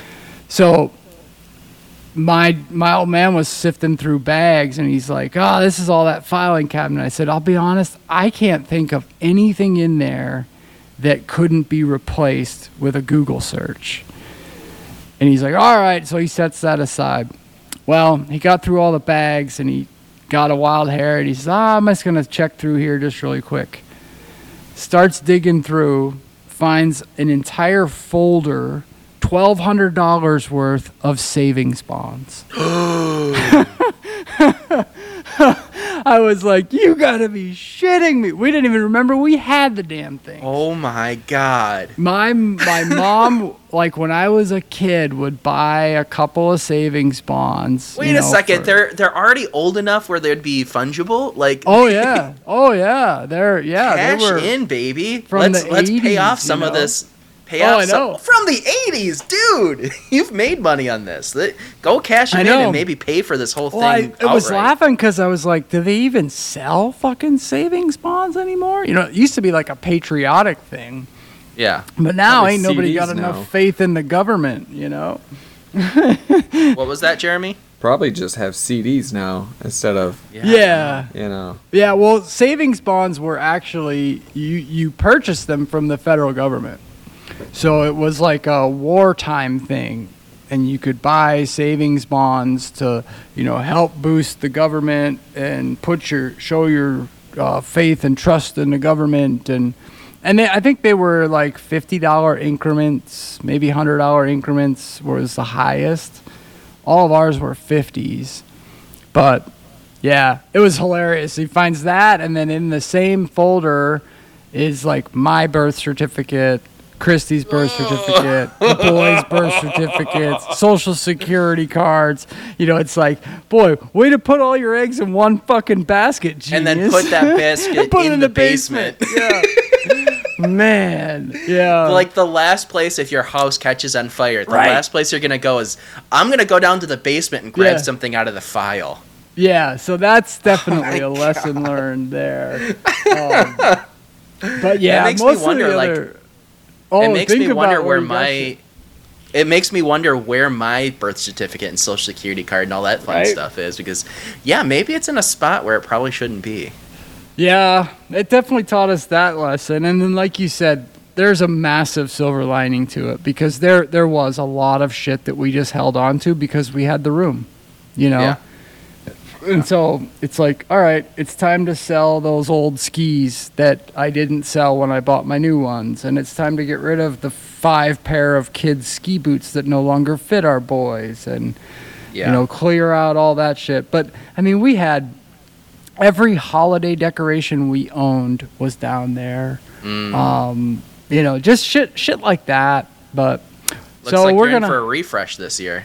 Yeah, we're going to do a big remodel, actually, and we've decided to kind of change up the layout down there, and I think it's going to be a lot nicer because it'll give us a much bigger... We had like a small TV area room, and then we've got our laundry down there. I had a bar that I had built that was down there with a fridge, and then we had a bedroom, and the bedroom wasn't anything fancy. The only reason it was a bedroom is because I had a bed in it. The rest of it was Jack's Lego collection, which we are now up to. Fun fact, I was that kid. Oh, man.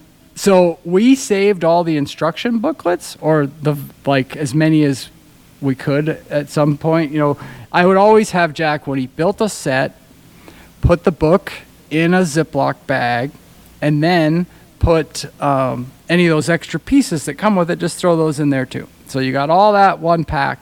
Well, over time they came out of the Ziplocs and they were just stuffed into this piece of shit tote drawer. And those fucking things were all stuck together. They were all mashed up. But I was able to sift through them all, spread them all out on our dining room table and on the kitchen island. Jack has 153 Lego sets that I have instruction books for. Oh, right? My God.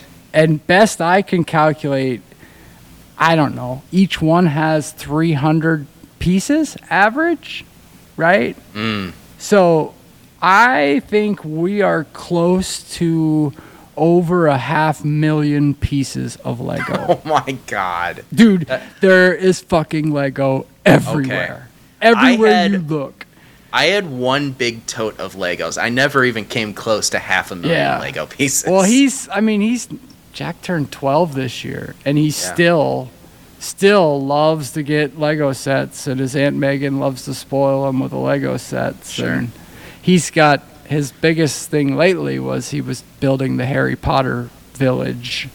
Gotcha. And he had a good number of those, but it's just like, dude, I really hate to say this, but you're never going to put these back together. No.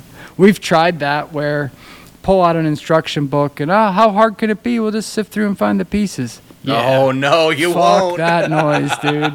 Not 500,000 pieces of fucking Lego you're not going to sort through. Oh, my God. So, yeah. You can sell those Jeremy. pieces. Some of those pieces are worth good money.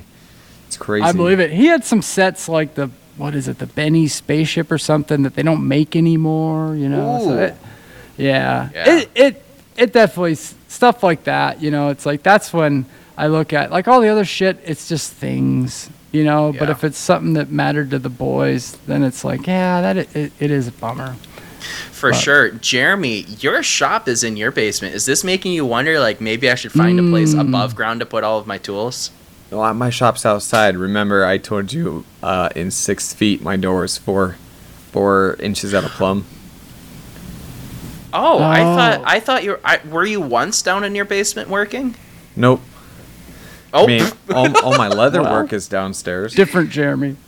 Well, I no, can't I imagine. think that's what it was. Is Jeremy was doing a live, or maybe he jumped in on my live stream. He was down in a basement working on some piece of leather, so it stuck in my mind. Yeah. Jeremy works in his basement. Could you imagine the grinder dust in my basement? Hey, man, some people do that. Yeah, they do. I know a lot of guys that have basement wood shops, and I like to work at all hours. So honestly, I can't imagine having anything but a detached shop and my shop's so soundproof because it's concrete block walls, and I can be out there ripping shit on the fucking table saw and nobody hears it. But I did move. Oh, go ahead. I can walk to one side of my house, spit out the window and hit the neighbor's house, and then walk to the other side of the house and spit out that side and hit that neighbor's house. So for me to work out back at the wee hours is difficult. Tricky, yeah, I was gonna ask, how are the neighbors when you're forging? Without getting too deep into it, one side's really cool, one side's not. Hey, get deep into it. This is what a podcast is for. Let's shit talk without saying names. I know a guy on Instagram that just spent thousands of dollars to soundproof his shop, but not because of neighbors, because his kid sleeps above his workshop. And I'm thinking, dude, that kid would learn to sleep with the saw running. See, I was talking to Todd Harrington a few months ago where he was trying to soundproof his shop because his HOA was being an asshole about it. Oh, yeah. See, it's just one side, our political views are very different, so when it comes down to just anything, it just goes south. And now the other side, we share a lot of the same views, and they think what I do is really cool, and they're really supportive, and and they're all about it. So it's really cool. Isn't that crazy that like one little your politics are slightly different, so we can't be friends about anything. Yeah. Maybe it's time to reach out with an olive branch and make him a knife and be like, hey, I'm gonna make you this and you're gonna shut up about me. Let's cut through the shit. Yeah. Hey. I already did that. What? You made them a knife and they're still bitching about it? They're still dickheads? Bullshit. Write them off. Oh my god, those are just assholes. It's not just politics. Those guys are assholes. Yeah, they're pretty much written off. It's fine. Oh my, I would demand my knife back. And I would be forging at all fucking hours of the night. Let them Oh my god, you made them a knife and they're still mad when you're working. I'm just glad it wasn't Damascus. Ungrateful bastards. Because they're like, it'd be really cool to have a Damascus one. And I'm like, you guys can't give me the time of day. It'd be really cool if you weren't such a fucking dickhead. Oh my god. I can't even imagine. The gall. Try not to. It's not a good time. Oh my goodness. I'll tell you, I moved all my leatherwork stuff. So when I worked a desk job, part of our addition, we added a second floor to our house 5 years ago now. And part of that was to get another bedroom and to get another bathroom. But another part was to get an office, like a home office, proper setup. So I didn't have to work at the kitchen table anymore. Well, I no longer have to sit in front of a computer for my day job because my retirement was finally approved. So I'm officially retired from the Forest Service, which is awesome. And moved all my leatherwork stuff up to where my old office was. And man, so nice. So nice to be able to work on leather work in the air conditioning, with a nice big table. I got my old desk was one of those push button adjustable height stand up desk things. Nice. But I put an old dining room table on it. It was my parents' dining room table. It's just pine. But I put that on the top instead of the piece of shit top that was on it when I got it. So now I got this big old dining room table to work at, and it goes up and down, and I got a new sewing machine. Yeah, man, that's a huge upgrade. It's a 75-year-old Singer 29K patcher, but baby, that thing's gonna come in clutch. Yeah, Forget because that. Before you were making all of those leather products, being your leather aprons and your wallets, all hand stitched. I always thought, like, dude, this guy's gonna burn out so quick on this because hand stitching that much is bullshit. I've been in the market for one, and what's that? All my stuff's hand stitched. Well, I will still hand stitch wallets and sheaths and stuff like that. 100%. But a whole apron? But an apron, where the apron becomes a pain in the ass to hand stitch is take the chest pockets, for example. You've got 18 inches of leather between where you need to stitch and the edge. So having all that shit bunched up, it's a royal pain in the ass. Because you're always flipping the apron. You can't see the hole unless you flip it over. So basically, every stitch, you have to flip the whole fucking apron. It becomes a pain. But I got the sewing machine. My old man found it out in Michigan. He was out there fishing, and a buddy of his had a couple of them. And he's like, hey, you know anybody that wants a sewing machine? He's like, you're damn right we do. So they trucked it back from that fishing trip, and it was back in PA. And then when I was back there this summer, I boxed it up and shipped it out. But I'm still tweaking it and playing with it to try to get it tuned up. But I met somebody here in Boise that works on them. So I'm going to send it over to them and have them get it all, tuned in and tuned up. And I got a good handful of apron orders in sitting right now that I got to produce and get out. And Ben, I feel like we need like a full shop tour for your shop on your YouTube. I think you've got your little shop that is so interesting to look at from all angles because you have things on the wall in every single spot. And now you've got that leather working area. I mean, I feel like that's enough to do a whole shop tour. I got my eyes on the basement next. No, that would be fun to do a shop tour. I've never done one, and the shop actually, out of everything at home right now, the workshop's the cleanest. So I could. I thought about doing a shop tour, but decided it would only fit on a short on YouTube, so I passed on that. I was about to make the same joke. Well, my shop's not very big, but like you were saying, B-Cone, like I've got 25 pounds of shit crammed into that 5-pound bag. I mean, I've got so much stuff in that small space. It's almost ridiculous.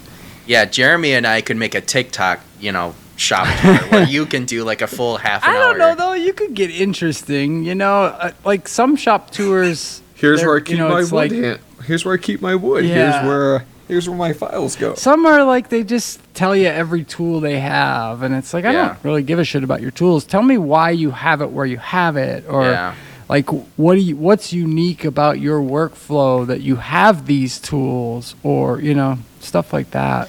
So Jeremy, that leads me to ask you, if you were to take everything out of your shop and have to replace it, would you replace it in the exact same spot that you have it in now, or would you? Do you know, like, are you looking back like, oh, I should have put my drill press here, or oh, I should have put my grinder here? Is there anything that you would change up with your, feng shui? No, because I think for the space I have, because I have to double, like, it's my shop, but it's also where we store outdoor things. So, I still only have half of my actual space to work in, and so when I built it, I pretty much had all of my tooling already. I had to add a little bit for my heat treat oven, and so I wish I would have made that section a little longer. But I mean, otherwise, like everything, it has its home and it stays because I don't really have a choice. So no, I think I'd keep it all changes. The same. My layout changes so much. I mean, in general, the big things like the table saw stays where it's at, but most of my stuff I put on wheels and pull out. Like the planer pulls out, it's on wheels. The drum sander pulls out, it's on wheels. The bandsaw now, I got a new Grizzly bandsaw, and it's on wheels, and it just kind of roams around wherever, push it, and wherever it goes, that's where it stays. But I don't know if that's an interesting thought exercise though, because knowing me, if you took everything out of my shop tomorrow, I would not put it back in the same way, but not because I'm unhappy with the layout, just because that's my nature, right? I would be like, there's got to be some way to improve the way I had it, get more space somehow. I'm always looking for that 1 extra square foot of empty wall space or floor space, or What about you, Brian? Sure. Well, I'm in the same boat as you, where it's only 8 foot by 16 foot, and I'm in the same situation where the shed itself is 8 foot wide, and it's probably right around 25 foot deep, but I only get my portion of it because the other side is storage for Emily's grandma. So, it would be really cool to be able to tear down my middle wall and just be able to have the entire floor space to, have another table or have another spot to, put my forge away from everything else. I was going to say, what tool would you get? Would you get another tool? Did you get a new tool? Another grinder? So, definitely I would run out 220 out there and get a heat treating oven. That would be the biggest upgrade, and that would be like, God tier for sure. But other than that, I feel like it's such a small, cramped space where it's like you can put the belt grinder instead of on this side of the table, it'll be on this side of the table, and it wouldn't make much of a difference. So I feel like I would just leave it the same.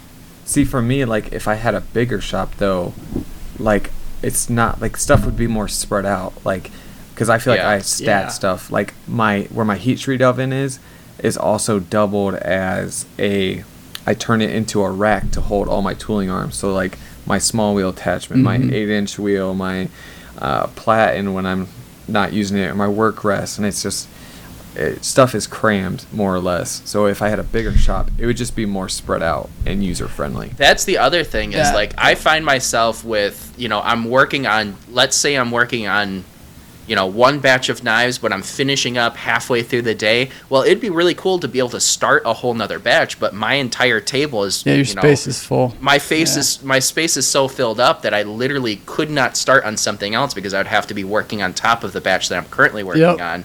You can't move it around. Where, if you have a situation like Jeremy, how do you say his last name? Gortz from Simple Little Life, where he just got this giant, he got a huge space. To be acres large. instead of measured by feet, his shop space is measured by acres. Hectares. Right. But I'm with you though. Like I think about that all the time, and the inefficiency of a small space, right?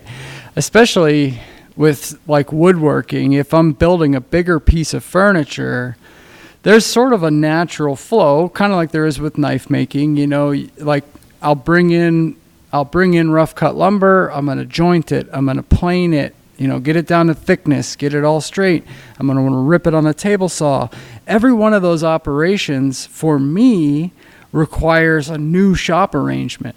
I got to pull the planer out, and I got to make sure nothing's in the way, and I can run all the boards through there. And then I got to push that in and pull the jointer out. And so to have machines set up with enough space around them to do, the operation they're intended to do with any size material, that's huge.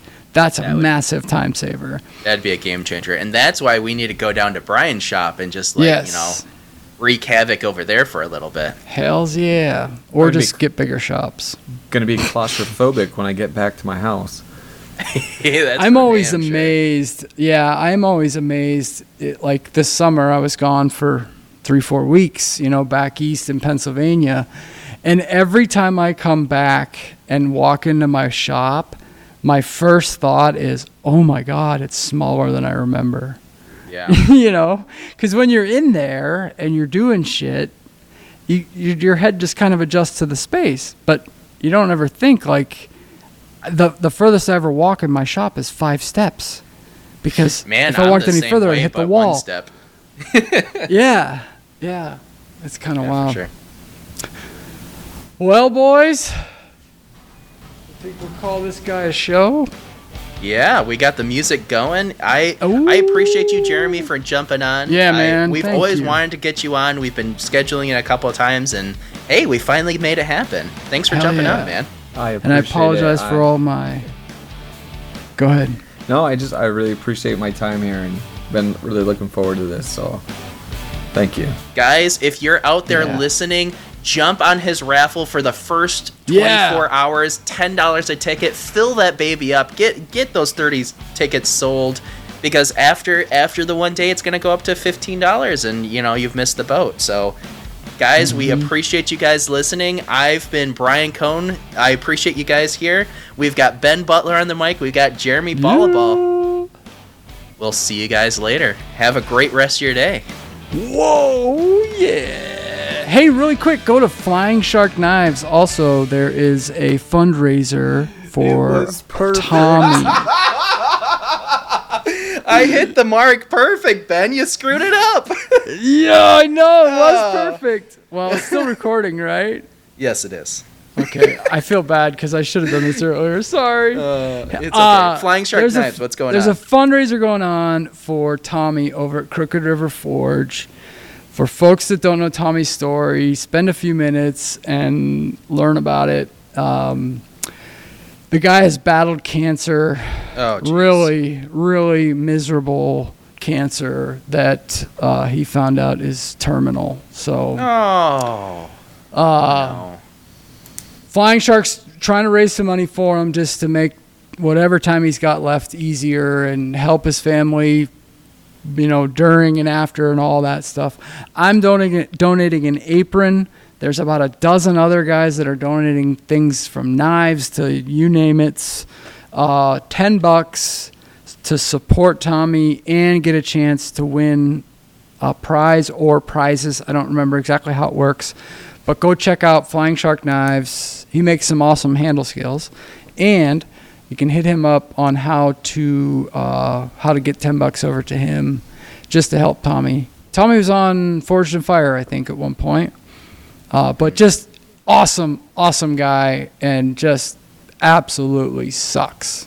Yeah, but it's sad to hear it, but I'm glad that the community is coming together to raise some money to help him out. I'm sure there's medical bills that will need to be paid. So yeah. So get your 20 out, give 10 to Tommy, and give 10 to Jeremy, and make the world a better place. Goodbye, hey, guys. Thank you guys for listening. Have a great rest of your day. Thanks, y'all. See ya. Bye. Work for it, baby.